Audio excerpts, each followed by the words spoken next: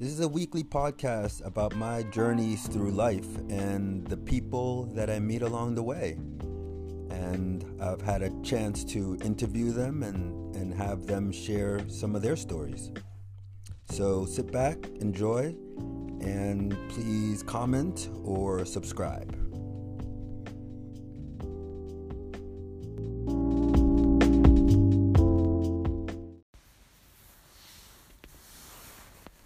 Today I'm in Brussels actually, working at a yoga retreat for this week, a wellness and yoga retreat.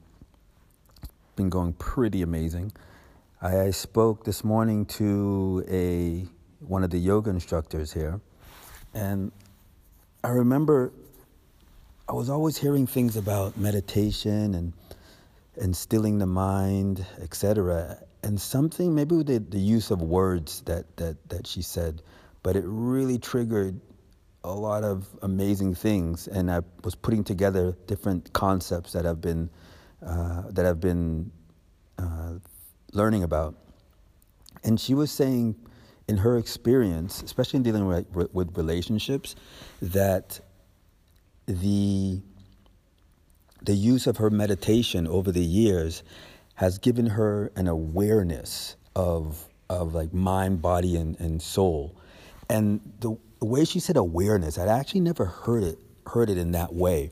But she was saying awareness in the sense of it gave her, like after a meditation session, it would give her that almost like that eagle eye, that perception, that able to kind of cut through what her immediate experiences were.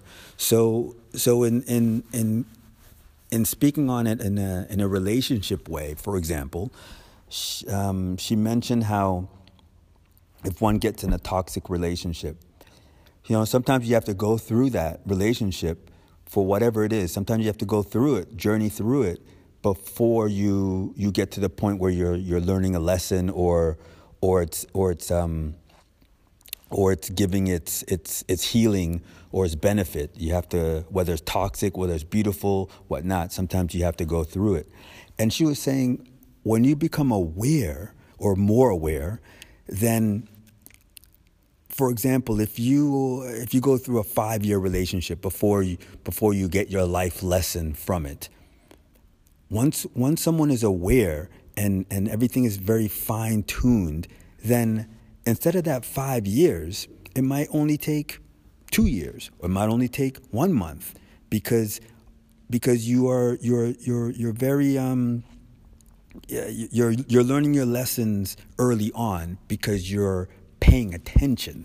And of course, we're all human beings, so we often just get sucked into the emotion and to the sadness and to the happiness and the anger of relationships. But she was addressing how the more in it you are, and the more focused you are, you can in fact get these amazing lessons from relating to people, whether it's relating to people or or you have a lover or whatever type of relationship one wants to call it. So it was really this was actually done over breakfast. And it really kind of opened my eyes towards meditation and stillness and not running from encounters with people, but rather embracing them and having these encounters teach the wisdom. And how sweet it is if you can go through that wisdom quickly, not rushing it, but with awareness, with a fine tuning, and then you get your lesson, you get your benefit, both of you, not just from one person, but you both get these life lessons, and then you move on.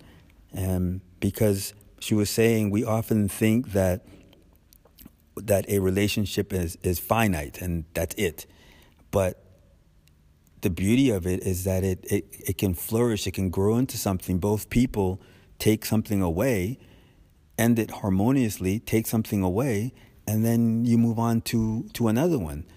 And